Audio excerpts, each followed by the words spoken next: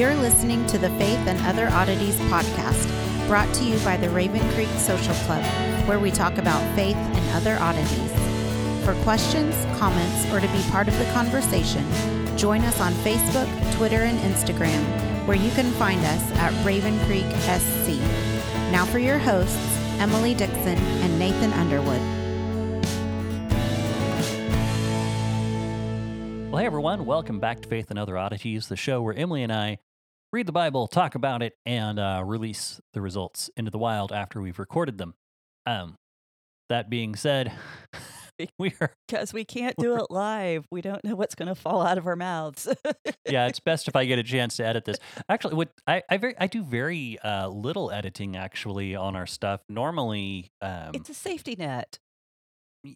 Normally, I only edit out glitches or coughing, things like that. We generally stay pretty well on track. What show have you been listening to? Oh, well, not necessarily on track, but we avoid too much trouble. That being said, I don't know. Truth in advertising here, man. Come on. Yeah, well, I mean, we do take our tangents, but we don't get so far off track normally that I have to edit a whole bunch of nonsense out. Normally, we keep our nonsense right where it was. Right? Sure, why not? Let's make that our official cover story and stick to it. Faith and Other Oddities, keeping the nonsense where it was. I don't know. It's not a great slogan.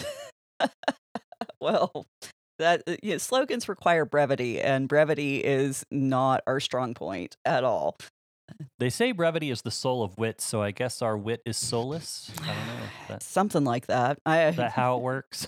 I just blame the Cobb genetics on this particular trait. So, coming from a family of preachers, that just none of us are short-winded. So, yeah. But and of course, both of us hardly ever met a word we didn't like. Right? There's so many good ones. So, I think there's like one or two that I really don't like, but most of them, yeah. And let's not go down that list right now. Yeah.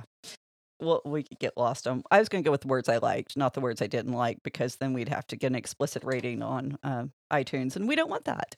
So it'd be like the George Carlin special. Right. Anyway, that being said, Bible talk is what we're supposed to be doing. Okay, back on track. See? All the nonsense right where it originally was.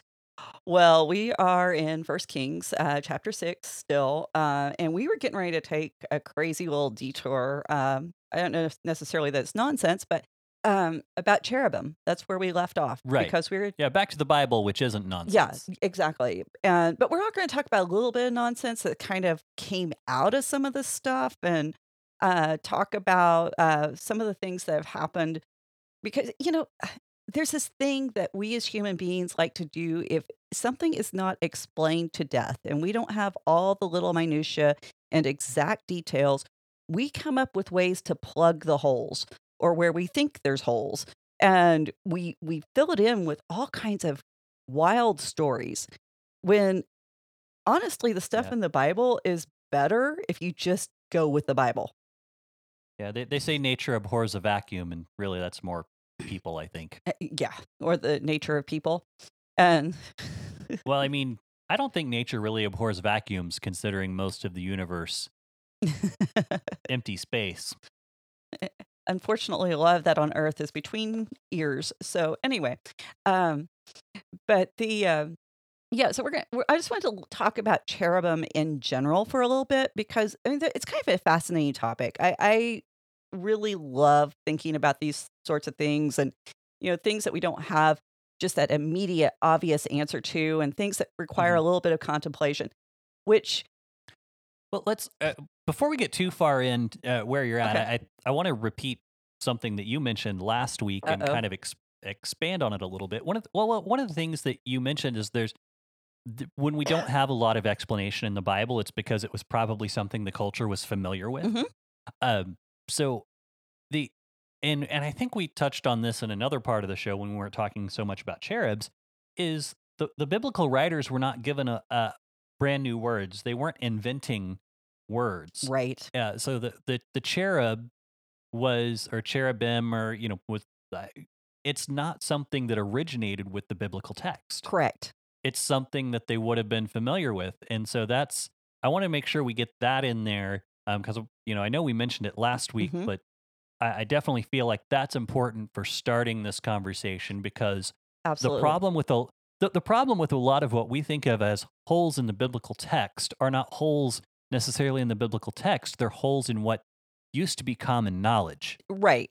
Right. where now we're so distant from where we used to be as people, hmm and what's common knowledge, that we just kind of the holes are in our knowledge, not in the text. Rather, is probably the best Exactly. place to put it. Well, and we've said this multiple times before. Nobody, absolutely nobody, expected two people in Oklahoma to be reading these books. 4,000 years later. It just was not on their radar. And actually, I was thinking about that. The I was thinking about that, just kind of the way the Bible is compiled and put together.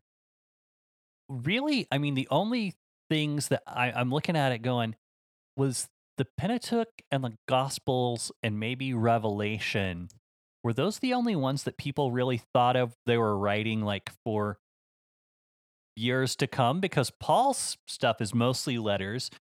To I mean, if immediate you really look, situations. yeah, if you look at Kings and Chronicles, that stuff's like just kind of local history, more or hmm less. I mean, quote unquote. I mean, if you really want to look at Right. how it came about, a lot of the prophets in the Old Testament were writing to address specific hmm situations as far as they knew. Right. Um, so it's like, were any of these books planned out by anyone other than God to be preserved in the way that we have them? That's a really good question, because you have to ask yourself exactly how much did the writers know. And Hmm. unfortunately, we don't have the answer to that. Now, one of the criteria for being included in the Hebrew canon was that the information had to be written for all ages. It had to be true for everyone throughout the known time. And Hmm. so if a book didn't meet that criteria, that's one of the reasons why it was cut. And this actually is an interesting point, because when you get to Enoch, and I believe it's verse 2 of the first chapter of the book of Enoch, it says it wasn't written for the present generation, it was written for a future generation. And this is one of the reasons why it's excluded. I mean, it self excludes itself from the Hebrew canon. Hmm. And Hmm. so there's some interesting little points in there like that you kind of go, okay, how much did they know? How much foresight did they have? I don't know. Um, Right, you know, right. And I think we do tend to look at the Bible in some ways. And so there, again, back to forcing our own perspective, our current perspective on ancient times, or recent history, and mhm. like antiquity, I guess, not would be, it was kind of funny. I actually, so this is kind of a rabbit trail, but it kind of is Imagine to make the that. point. Yeah, it's kind of to make the point here about reading our current situation into things. I actually, so you and I both were homeschooled. Mhm. You know, please don't stop listening. Um, that and the one of our history book. I remember there was a section on music in one of our history books, and I don't know if you had this or if you remember, but it talked. This section was talking about composers, Mhm. and they were talking about classical music versus pop music. And it was funny to me because they were talking about how classical music was music that was composed to last for centuries and transcend the ages, and pop music is just people doing what happens to be popular at the time, and how but if you look at the way music was arranged, it's that they were writing what was popular at the time, the Right. same as the psalmist, the same as every other what is now considered a classical composer. Well, Y and the other it's go ahead. well, the other thing that people don't consider is the really bad classical music, the stuff that wasn't as great as what survived, just kind of fell by the wayside. So we do have Mhm, only the mhm. greatest examples left really in our repertoire of that period of music. And Yeah. we've got to quit thinking that, they all wrote these amazing, orchestral pieces to be these great statement pieces that, you know, Yeah. people who lived before us were not better than us. And people who lived Right. before us weren't worse than us either. They're Yeah, well, and they composed the stuff that they composed for the same reason you have pop artists doing what they do, because it sells. You write the music, you play the music, you record it because it sells. And as far as, and of course this boils, this runs into the hymns versus modern praise music debate as well. And it's funny to me whenever people get into this, because it's like the hymn books, especially Protestant hymn books, that's basically a 400-year greatest hits compilation. right. That's not saying that every hymn that was written was fantastic hmm because they were somehow specially anointed. I mean, it's just a dumb argument. There's some really It's awful hymns out there. So, yeah, and there's some really bad praise music out there, and modern music, and quite frankly, and I'm going to get a little petty, the way some of it is so drony. I'm like, we're back where we started. I'm going to leave it there, but we should talk about the move on. cherubim. Well, yeah, and all that to say, read history with the lens through the perspective of who it was written to, if you want to get the full picture. Yeah. So, okay. So I'm actually going to pick up on that historical piece that you threw out there because, this is where it's great. We do have other podcasters who help us, and I was having some technical difficulties, and Tim Stedman from Answers to Giant Questions actually, I put a post up, said, "Hey, I need some screenshots of the Dictionary of Deities and Demons." He got Right. those to me because I could not seem to access it. So access it. Need more coffee.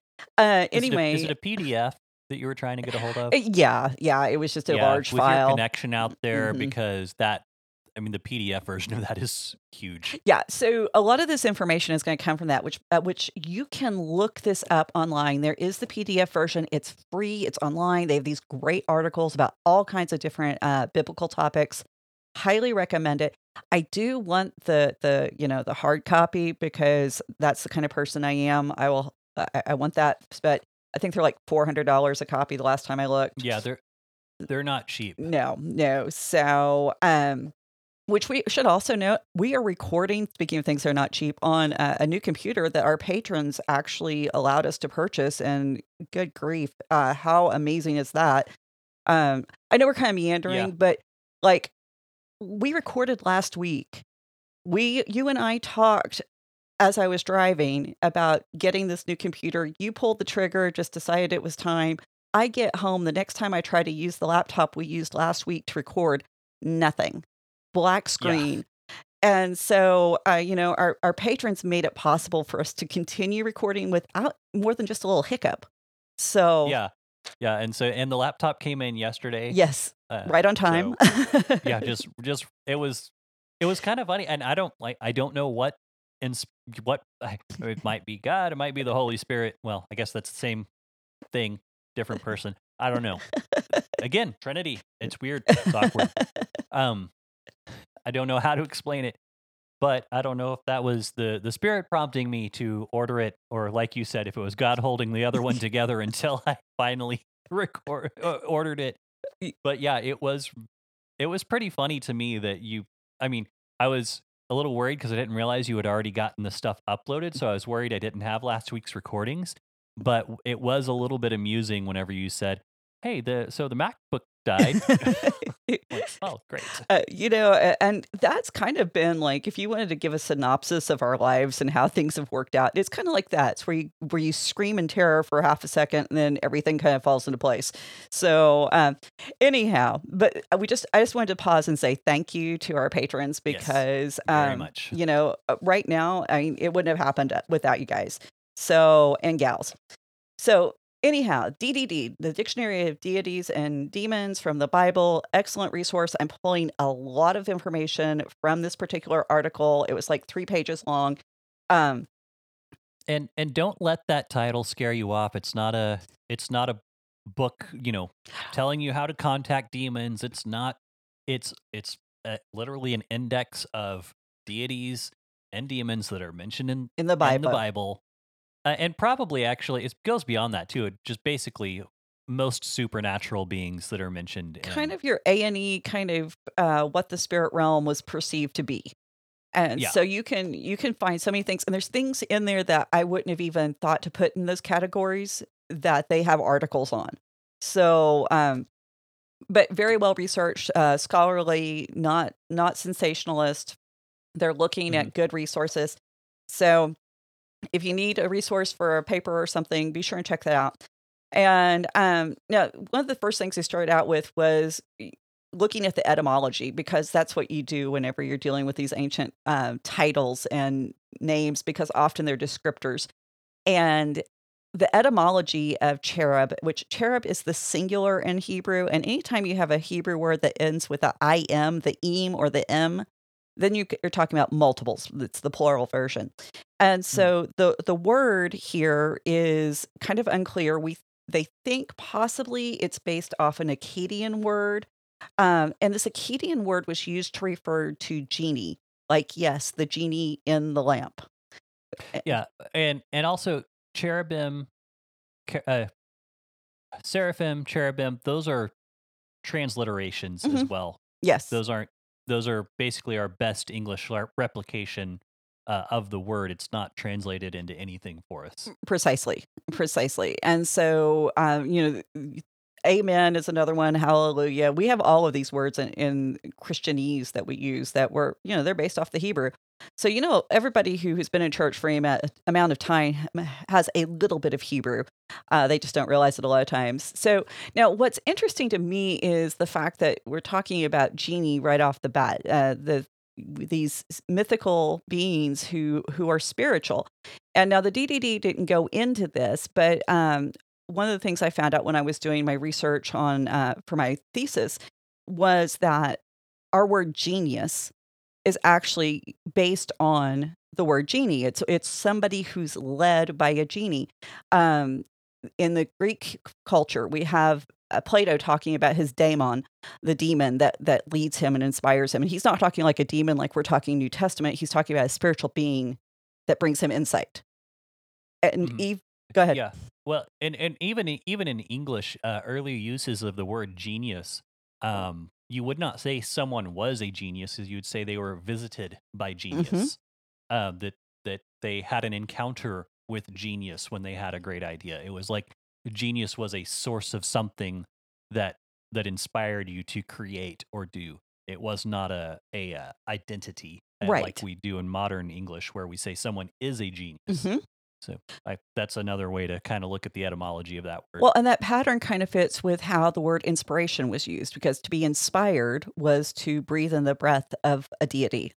And Mhm. so Adam was inspired. This is what gives him life. And of course, now we know that we talk about inspired artist or inspired ideas. And so inspiration is something that is bestowed on humanity by a deity. Typically in the Christian culture, we're talking about God. And so I thought it was really interesting that this is where they begin. They make that connection between the genie and the cherubim. And so the two being kind of parallel. And then the DDD suggests that we consider the Egyptian iconography of the Sphinx, which I think we're all familiar with the Sphinx, the lion of the body of a lion, the wings of an eagle, the face of a human. And if this sounds familiar, it's because you're probably pulling up those memories of Ezekiel, and we're going to talk about Ezekiel later. Now, the cherubim and the Sphinx actually serve the same function.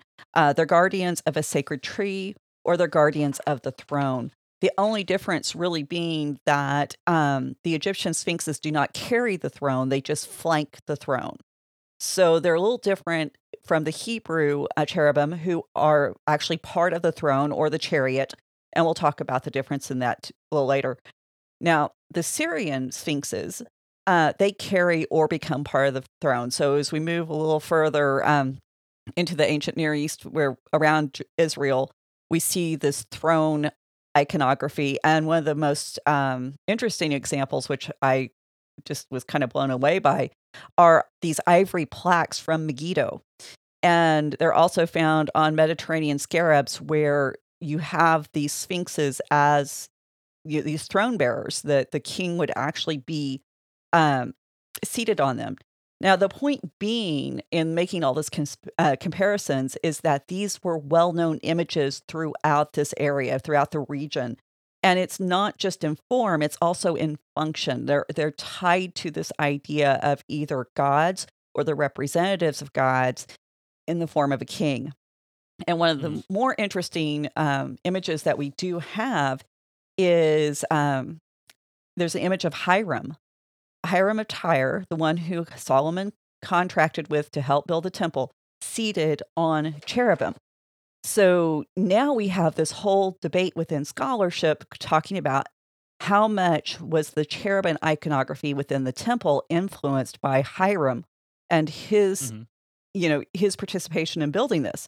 Now, there are differences in the cherubs in the temple and the tabernacle. And that's part of what sparks this debate, because within the temple, we're talking 10-foot tall cherubs or 10 cubit tall.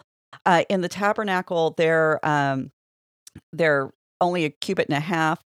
In the tabernacle, they're kneeling. In the temple, they're standing with outstretched wings. And so there's a little difference in form. But the thing is, even though there's some debate, we can see that cherub imagery was already part of the Israelite, consciousness at this point. It was something they had already been familiar with even before Hiram entered the scene. Now, most people agree that the cherubim in the temple, one of their functions was, with their outstretched wings, was to actually form a seat. And by forming a seat, they're creating a throne where God could sit, and then the Ark of the Covenant became his footstool. Now, cherubim are mentioned over 90 times in the Bible. That's how prevalent they are. They are not kind of one-off inclusions. We have a lot of references to them. Their very first reference is early. It's Genesis 3, verses 24.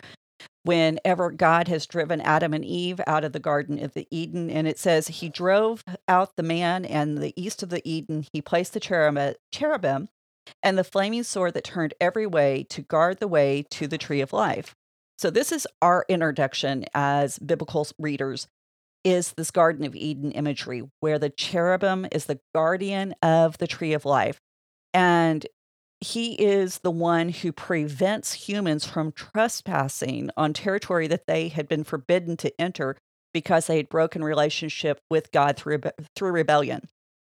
So it's really interesting that we have them there, because when we look at Solomon's temple, and then later on, if we ever get to Ezekiel's temple, which, by the way, Heiser has done a great job with Ezekiel, so I don't really plan on picking that thread up very soon. But the cherubim are almost always presented in conjunction with the image of a palm tree. And often they're alternating patterns, a cherubim and palm, a cherubim and palm. And so you have this visual reminder, this cue, that you're supposed to be thinking back to the Garden of Eden. You're supposed to be thinking back to that place where God and humanity walked together and they talked, and there was that unbroken relationship. So as you're coming into that temple, you're being reminded that this is how we're supposed to be functioning as humanity. This is what we were created to do. And there's also this abstractness about cherubs that, yes, they guard the tree. They're supposed to keep humans from encroaching on territory that they're not ready to enter into. But they're not just barricades to sacred space. They're the throne through which God enters into our space. They're the means by which he becomes a part of our reality in a real, tangible way, and in a way that can be witnessed. And so in many ways, they don't guard or block the road. They are the road. And that's not something that I'm pulling out of my never mind, won't finish that stage.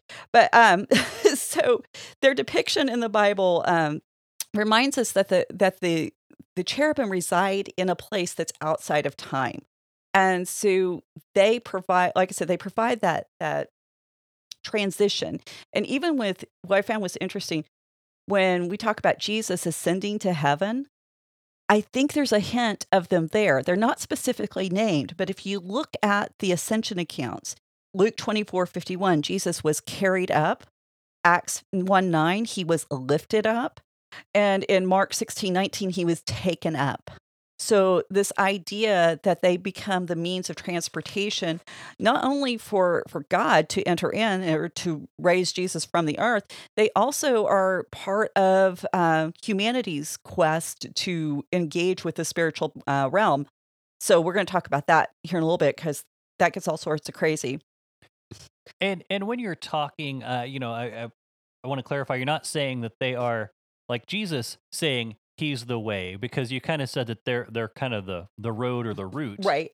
You're talking about for an encounter, not necessarily, but not like Jesus saying he is the way of like salvation. I want to make sure we Correct. clear that up, because we don't endorse worshiping angels. We none of that. Right. Yeah, no, it's almost like, and I was going to go in here later, but since you brought it up, I think it needs to be, we can address it here. It's almost like they're a level of protection between humanity and God's holiness. And so they kind of provide that buffer that allows there to be some interaction, but still with safety, and still being able to engage without being obliterated. And, all of sacred space, and that's something we need to recognize, all of sacred space in the Bible required certain observations, ritual in order to enter. You didn't just walk into sacred space and do whatever you wished. There were rules, there was ritual, there was things, not because this was necessary for you to know God, it was to keep you safe. It was to remind you that God is powerful, he's holy, just he's, all of these things that run counter to human nature. So, this is very much a part of the role of the cherubim as being that transition piece between the two realms. And excuse me, this is most notably displayed in Ezekiel. And Ezekiel 1 describes Ezekiel's vision of God, where he's enthroned on the cherubim. And Ezekiel describes the attributes of a cherubim. It's probably one of our more detailed accounts. It says that each one has an animal-like characteristic: the lion, the eagle, and the bull, which these are the highest forms of life of these three categories. So, and by the three categories, the lion, of course, is the king of the beast. The eagle is recognized as one of the most majestic, efficient hunters of the birds.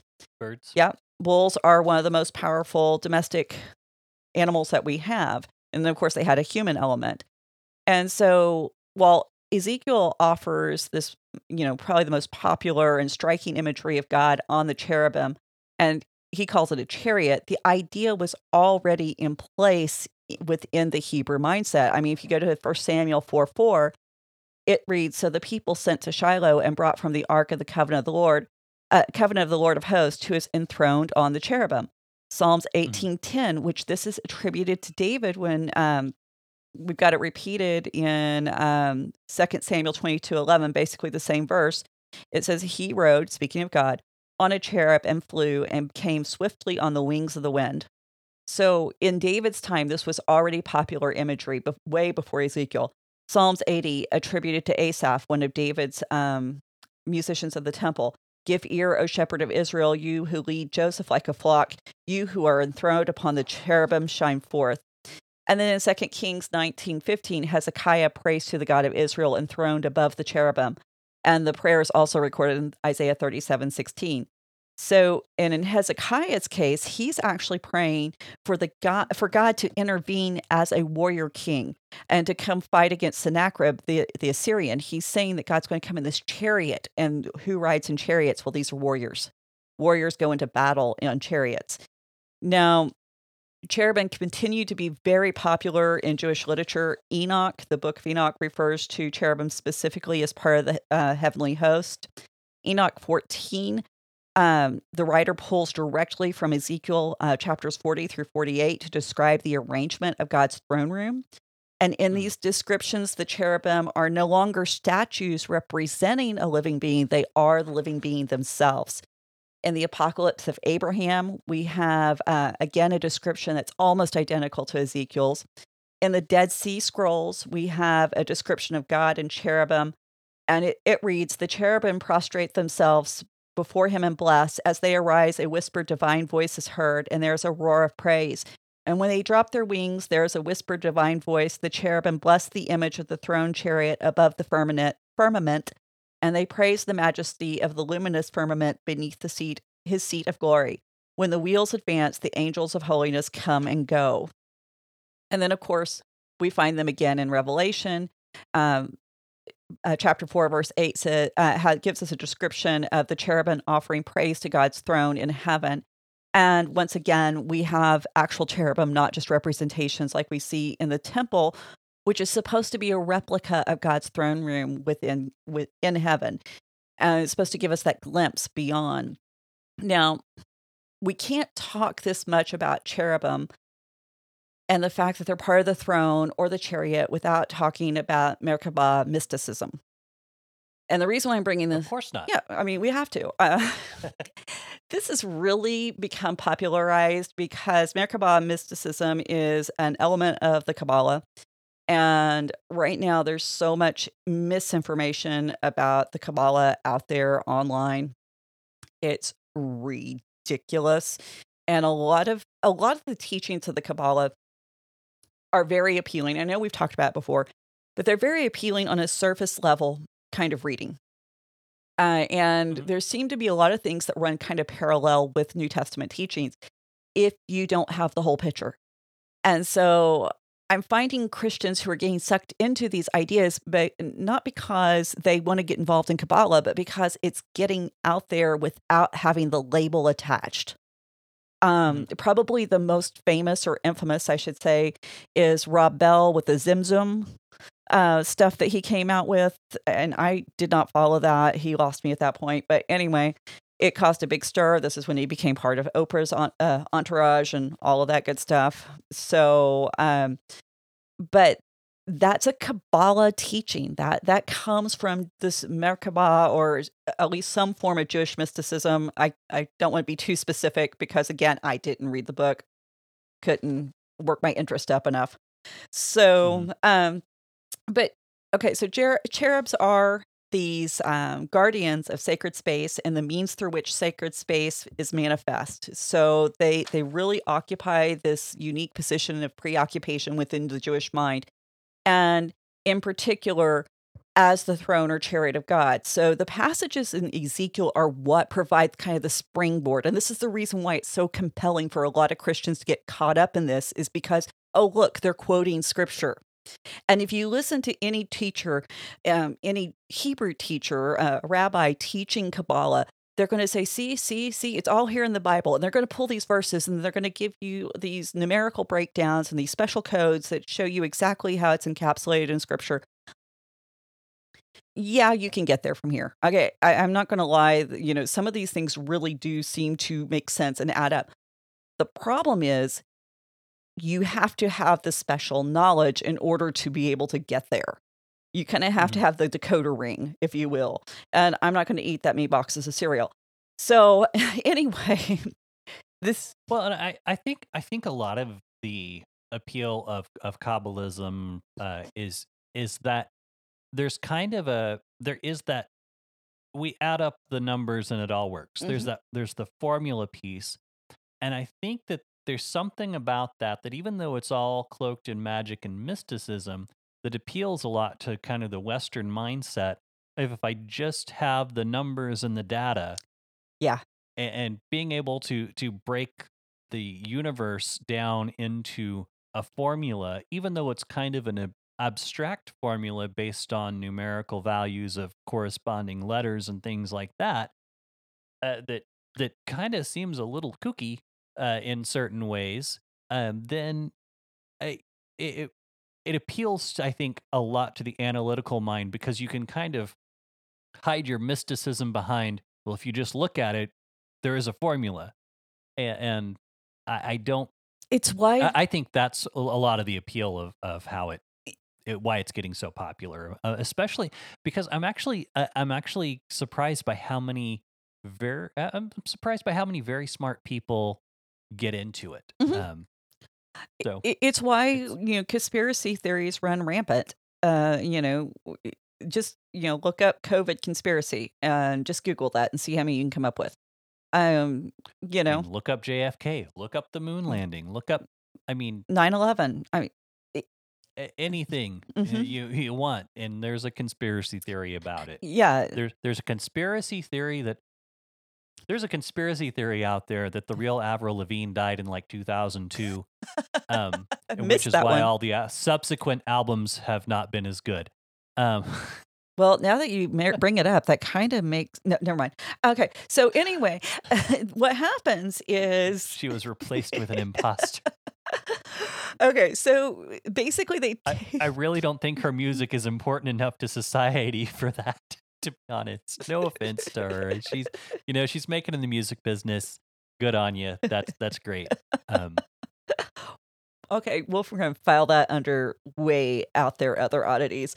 So anyway, the reason why this appeals is because those cherubim, because they form this chariot or throne. The idea is that if you somehow manage to gather some kind of access to this throne, then you can be transported to heaven, and when you're transported to heaven, you can actually spend your time, exploring these heavenly chambers and gaining insights and learning things that can help people here on earth, live a better life. Now, in the charismatic circles that I've run in, I've actually heard people say that they were transported to heaven and they saw great big storerooms where God had extra body parts for people who were ill and people who, needed a new leg or they needed a new heart. And you just had to go to heaven somehow and get one because it was there waiting for you. You just needed enough faith. So we can't say that this is just like some kind of ancient superstition. This is still very alive and well within the church. And yeah. So the I see your wheels turning. I had a thought, but what you said I completely forgot what I was going to say whenever you started down that road. I have not heard anyone teach that, but Yeah. I don't put it past anyone with some of the other things I've heard. But then as I was speaking, I did remember. But that's where some of you have probably seen the Tree of Life model Mhm. uh, that is based on the numerical formulas. That's actually one of the things that you were talking about. If you could figure out how to ascend, and part of that is finding out the right numerical combinations in order to breach the walls between the different spiritual realms. Okay. Um, And the common thread here and what everybody needs to pick up on is how hard do you have to work and how smart do you have to be in order to do this? right. And so now we're taking grace out of the equation. This is the problem with the system. And so now One of. one of the problems, yeah, we're going to talk about a few more. But the Talmud, they attribute these teachings actually back to Rabbi Ishmael ben Elisha and Rabbi Akiva. And if you do any reading in Jewish history, you're going to be familiar with those names. I'm not going to take time to fill everyone in, but it's almost for certain based on writings that predated either of those men, because we do have so many Second Temple teachings that deal with the cherub. Now, despite the biblical inspiration and the reported powers that came with mastering this art or practice, it's not something that was generally prescribed. The Mishnah says that the Maaseh Merkavah, the work of the chariot, should not be taught to anyone except he be wise and able to deduce knowledge through wisdom of his own. So basically, if you're not smart enough to figure it out on your own, you're not smart enough to be taught. So, that's always a good indicator of what they have to offer. To illustrate why these safeguards were in place, the Talmud includes several stories. Um, Eleazar and Rabbi Yochanan ben Zakkai, they're supposed to have been studying the Merkavah, and then fire descended from the heavens, and the trees began to sing, and the angels sang, and so this great, powerful manifestation of God's glory was supposed to descend. But this wasn't always a good thing because sometimes the students who were supposed to be studying this were surrounded in fire, and any birds who flew above were incinerated. Um, those who were unworthy to study were warned that they would go mad, that they would lose their faith, and that they would die, or they would die a sudden fiery death. So even the rabbis warned against studying this for anyone who wasn't worthy. Now, in these studies, the cherubim weren't necessarily meant to help God enter the earthly realm, but they did provide that layer of protection that allowed humans to ascend. And they're present almost exclusively in the context of God's response to sin, whether we're talking wrath and judgment, or we're talking forgiveness of sins and the reconciliation of humanity to God. So this is one of the reasons why this Merkava mysticism became so popular, because what happened after the loss of the temple, actually observing Judaism as it had been known to that point was almost impossible, because so many of the feasts and so many of the sacrifices that were required, you can't do them now. There's no place to do these things, to make these sacrifices and to engage in these practices. So how do you get to this place where you can worship God? Well, you can't do it externally, so you internalize it, you spiritualize it. It becomes something that you pursue in a very individualized form. And so this became a very popular thing to do, and really began to take off in the Middle Ages in particular. But the reason why I bring it up is Kabbalah and the Merkava mysticism acknowledge what was lost. They acknowledge the fact that this connection, this place where humanity could go and be in the presence of God's Shekinah glory, they could interact, and we don't often think about what would it be like to enter a building that was aglow with God's presence. What would that be like? That's what they lost. And so this is what they're trying to reclaim through this practice. So by seeing what they're saying, what they're telling us that was lost, what they're working so hard to reclaim, we can get a little glimpse of what was actually present in the temple. So I don't want to, that's the reason why I want to bring it up. I don't want to study the practices. I don't want to tell you how to do this, and I don't want to spend time putting it in my head, so I have to take it out later. But I think we need to see the purpose. What was the driving force? I mean, if your whole identity had been wrapped up in having this centralized experience, or even being influenced by the memories of those who had this centralized experience, now you can begin to understand the grief and the longing for this kind of relationship with God that allowed humanity to step into sacred space, to have that experience with the divine. And the flaws of Merkava mysticism are pretty prominent. I mean, number one, there's limitations of it's only for the elite, it's only for the super wise, it's only for those smart enough to figure it out.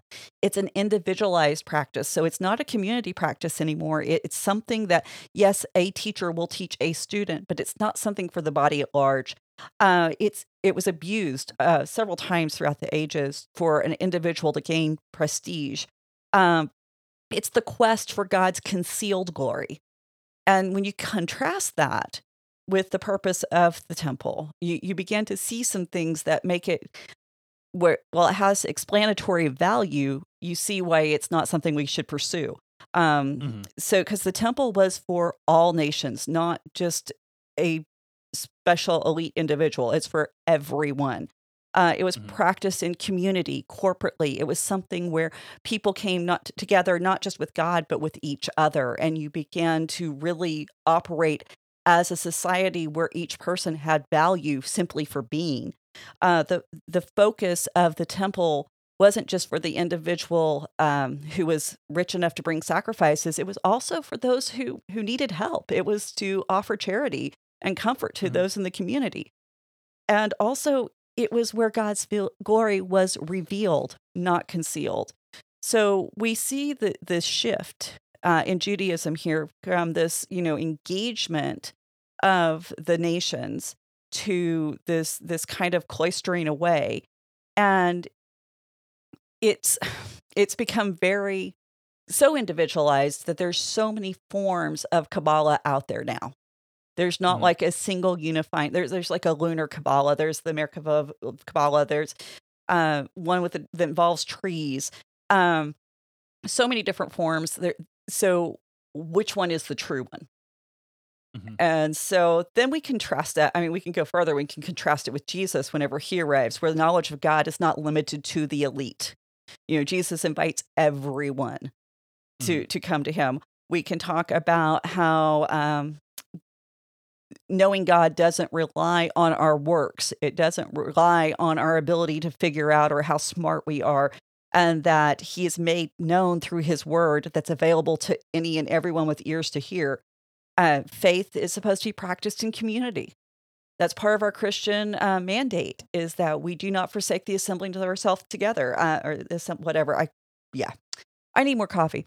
Righteousness is experienced through the care of one another, because that's loving kindness. We extend loving kindness and charity to the people in our community, and we love our neighbor. All these things that God has told us to do, that Jesus told us to do, and God's glory is again revealed to all, not just the select ones who get the formula right. So Mhm. anytime we begin to limit knowledge or an experience of God to some rarefied gift that God only gives to certain people, they only grants privileges and powers to certain ones, we're straying into the realm of witchcraft. And that's what the Kabbalah and this Merkava mysticism winds up. And we're running the risk of devaluing God for who he helps us be. For the prestige. So if the elect start to look like the elite, your theology might be off. Yeah, I mean, when we have a true encounter with God, if our response is not to puff up, okay? Our response is not to go, "Oh, look how great I am." All of the prophets, when you read their stories, when they encounter God, they don't go, "Oh, look, I'm so amazing." They freak out because they've an Mhm. encounter with the holy. They've had an encounter with something greater than themselves. And so we have to be very careful not to think more of ourselves than what we should. And so I have a real hard time whenever we start thinking about interacting with God as something that's, you know, contained or I don't know, limited to these rarefied individuals who are somehow a little bit more holy than the rest of us. I don't find that in scripture. You know, Right. I just don't. And no, I'm not saying that we aren't special and we aren't loved and that God, isn't that we aren't unique image bearers of God as an individual. That's not what I'm saying either. There's that balance. There's that tension between being wholly unworthy and yet being created to do precisely that, to have this relationship. And so we've got to find that tension, and we've got to be able to make sure that we're not erring on one side or the other. Because I also, I've known those churches where, oh, you're just a worm. You're no better than dirt. And, how special could you be because you're a broken, flawed, sinful human? Absolutely true. But also created in the image of God and loved by God and adopted into his family and cherished by God. So therefore I am more, I'm worthy. And Yeah. Which and you actually use the phrase puffs up, which is reminded me, that's one of the things with I've actually seen where people have used this idea of knowledge puffing up to let anti-intellectualism run rampant in their yeah. mind, sometimes even in churches. Hmm.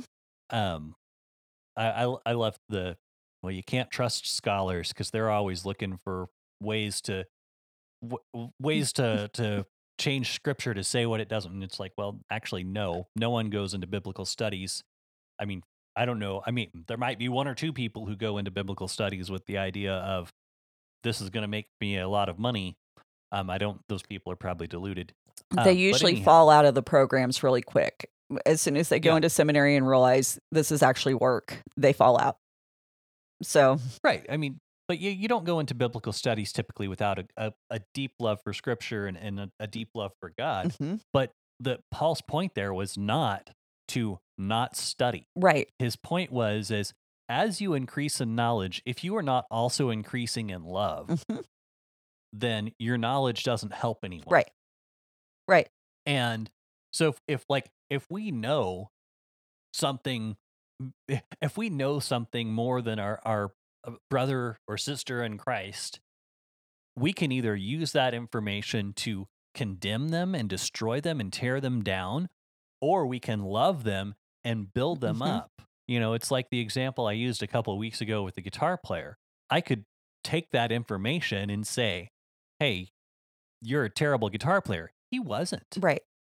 But it was like, "Hey, would you like to see how to avoid breaking Mhm. so many strings? Would you like to see how to take where you are from this level to the next level?" And it's not something, with everything else, it's not like a secret knowledge, when we get to talking about Bible stuff, it's not like a secret knowledge, it's not something we lord over them. It's like, "Hey, this this can help you understand better." It's not something that saves you. It's not secret knowledge that gives you super spiritual insight, but it's sharing. It's a different way of looking at it rather uh than just lording things over people. Well, absolutely, and and that's the thing. We we see this, and I know there's some Christian leadership who will automatically pull out, point out Kabbalah and this kind of mysticism as wrong. And absolutely, I think it is wrong. But anytime we see flaws in somebody else or another group, whether it's or an individual, I think we need to back off for a second and ask ourselves, where do I have that same tendency in my own thought process, in my own life, in my own approach to things? And I know in the Christian community, there is that idea sometimes that somehow we're just a little more special and a little better than everybody else. And that's not the point of what we know. That wasn't Mhm. why God revealed himself to us. It's not supposed to make us think that we are better than other people, and, that's really the quickest way to turn people off from seeking further information or a better relationship with God is for us to act like we're better. And so, we need to be on guard, and yes, we do need to be studying. Why? It's so we have that the answer in due season so that we know how to speak to people about these things, not because we just were imparted like the supernatural revelation, but because we actually put the work in and we Mhm. actually put the time in, not because it gets us more benefit or, somehow makes our crown shiny or what have you. It's because we love the one who gave us the word. And that's Mhm. that's what needs to be our motivation. And that's the difference. It's are we doing it because we love the one who revealed himself to us through his word, or are we doing it so we can try to control the one who revealed himself in the word? And Simple example. Um, my my daughters right now, I love them both dearly. Part of their homework assignment right now, because they're in lower elementary school, is read aloud for 20 minutes. I sit and I listen to them read aloud for 20 minutes, not because I'm getting, you know, great. It's a great time to connect with them. I do feel a sense of pride whenever they're doing a good job, but it's also, I don't sit and listen to them because I get some kind of great benefit from listening to them read for 20 right. minutes. I do it because I love them and I want them to do well. That's kind of when we're interacting with God. We don't do it for the things we get. I mean, sure, we can rejoice in those things and we can celebrate those things and we can be thankful and we can talk about those things, but that's not ultimately why we love God. Mhm. Well, Anyway, and that's the thing. I mean, there's that phrase around there, "Love the giver, not the gift." And I even kind of hate that because it's kind of like that's the only reason why people are focusing on God is because He is the giver. And I know it's really hard for humans not to think in transactional terms. I mean, sometimes it's really hard for me to think that way with my husband, not to think that way with my husband. And so, well, I mean, even the language of grace in the Greek is fairly transactional. well, and I think the thing is, I think we need to be looking at that as the limits of language. Absolutely, absolutely, and that's one of the things that like if you've been around long enough to know we really like Heiser, one of the things that we were in one of the episodes of his podcast, he talks about someone brings up Calvinism and he mentions that basically what happens a lot of times is, and again, I hate to harp on Calvinism too much on the public podcast. We get on that Patreon sometimes, but the um one of the things he was talking about is a lot of times they're taking the death metaphor Hmm. of being spiritually dead and applying all the aspects of the metaphor to the reality. Hmm. And you're over applying the metaphor sometimes. And I think that actually sometimes goes, when we talk about the limitations of language, going into talking with the way Paul speaks about grace, because that is actually a transactional type of language that you would have in Greek. But we've made the word grace like you're talking about earlier. You said sometimes we know a little bit of Hebrew, but we don't really know. I mean, Right. I was an adult before I actually learned what the word hallelujah meant. Hmm. I had to look it up. I had to find it. I had to search it out because it really was poorly defined in English dictionaries, if it was in there at all. Right. Um, but the idea of a lot of times we do this where we make these words so holy that we don't even know what they mean, to the point where we don't even realize that grace was a word. Charis was a word that was used in Greek Hmm. regularly. Hmm. People who spoke Koine Greek knew what it meant, Yeah. and they understood what it was to give grace to someone else, Mhm. what it was to overlook offenses or to give a gift without Mhm. expecting something back.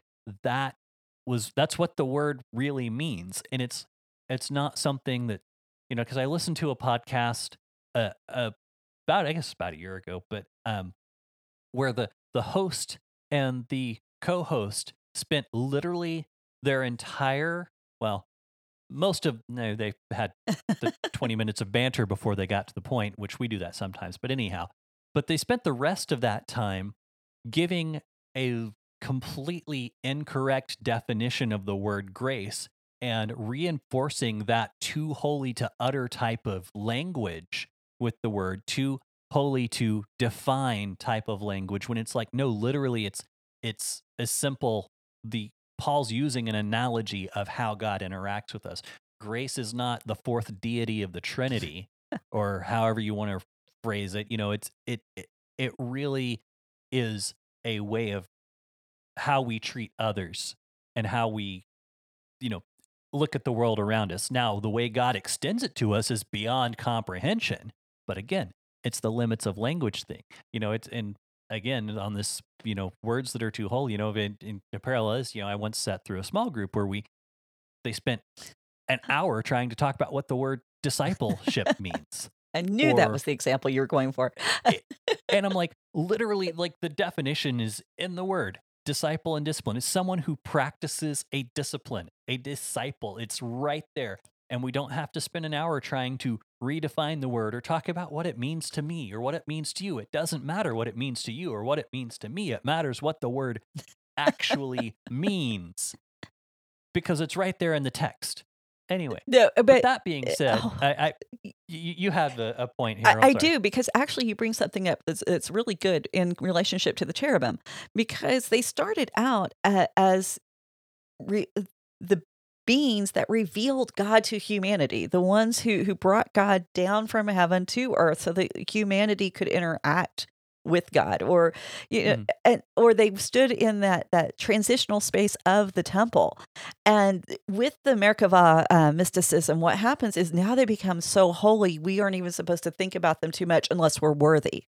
And so there is that kind of weird thing that's going on that parallels where we take these things that God has given and said, here, these are the tools, this is the manner, this is the means, whether it's a word or an image, and we kind of build these fences around it that say only certain people get to really know what this is.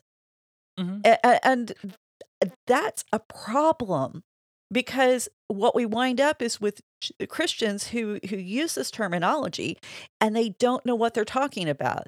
And, they speak of it's kind of like somebody, if I went to Spain, I might be able to throw some words out there to get my message across, but I wouldn't actually be able to have your menu item. Yeah, combo planner number 4. Anyway, but I wouldn't be able to have a conversation. I wouldn't know what I was talking about. And there's a difference between throwing out code words and being able to communicate. Well, and that goes a step farther even in our Christianese, to the point and where we talk about evangelism, and we the way we tend to look at things, and it creeps in that a lot of times you wind up with this us versus them mentality, to the point where you're overly strategizing just how to talk to people. Yeah. And talking about, well, how do we build relationships that can be evangelistic? And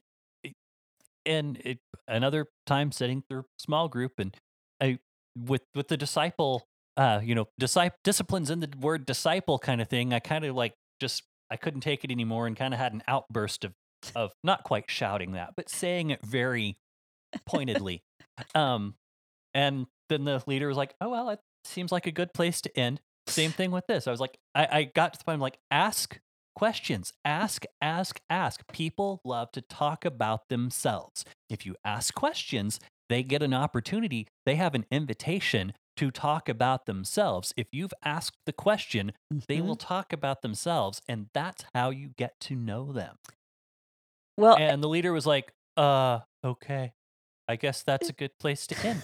And the guy, not to fault the small group leader, it was just sometimes whenever I have y'all listen to the show anyway, but it was, but there was just, and usually it was a good conversation, but every now and again there was just those times, and I'm like, this shouldn't really even be a question. Just talk to people. They're people. Well, we talk to people all the time. Just talk to them. I think kind of too, because I kind of think of it like this. How do we build those evangelistic relationships? By being human. Honestly, it doesn't have to be a program. People don't need to be our fix-it projects. We just need to really be that neighbor, and to love our neighbor. And, it's not hard. I mean, it is and it isn't. Because you and I, we talked about this. We don't do small talk well. It's just not something that we engage in. So that part's hard. Okay, that's difficult for me. But it's also not hard for me to ask, hey, can I grab something on your way over to the house? Can I do something for you? Something small. Can I call you and see how you're doing? Send a text message. I mean, good grief, there's so many ways to just be human and have a relationship without it turning into some kind of project. And if you're really living your faith, you're studying your faith, you're keeping yourself accountable to the dictates of our faith, that's going to come through that relationship. And it's going to be something that's influential without being overwhelming to the point that people just want to distance themselves from you. And it's amazing how many people you can have good relationships with if you're just human. And this is why I can't throw parties. Because my friends don't get along with each other. They're from such total opposite spectrums of society that a lot of times they don't know how to deal with each other. And it's not that I'm a wonderful person. It's that one of the things that we did learn from our father was how to have conversations with whoever was around. And so that was a learned skill. So Anyway, but that was what we were created to be. We're human beings, and sometimes we just need to fulfill that mandate. And I think it's really is that simple. So, yeah. Well, that being said, seems like a good place to wrap. We're a little over an hour, and I have to be somewhere in about 30 minutes. So, yep. Everyone, thanks for being here. I wish we had longer to discuss this week because it's been a fun conversation. Everyone out there, if you want to be part of it, Raven Creek SC on the social media, ravencreeksc.com is the website. Come be part of the conversation. Thank you again to all the Patreon people who literally made this week possible. Right. Like without your kindness, there wouldn't be a show. Absolutely. This week, just because there wouldn't be a computer. So, thank you. I mean, if you, I hope what we're doing is helping and making a difference in other people's lives. And you're definitely making a difference here. And I want to say thanks. We really appreciate it. Absolutely. And we will see you next week. Thanks. Bye. Bye. You've been listening to the Faith and Other Oddities podcast, a Raven Creek Social Club production. Don't forget to follow us on Facebook, Twitter, and Instagram. If you like what you've heard, please write us a review on iTunes or consider supporting us on patreon.com/RavenCreekSC. As always, thank you for listening, and don't forget to join us next week.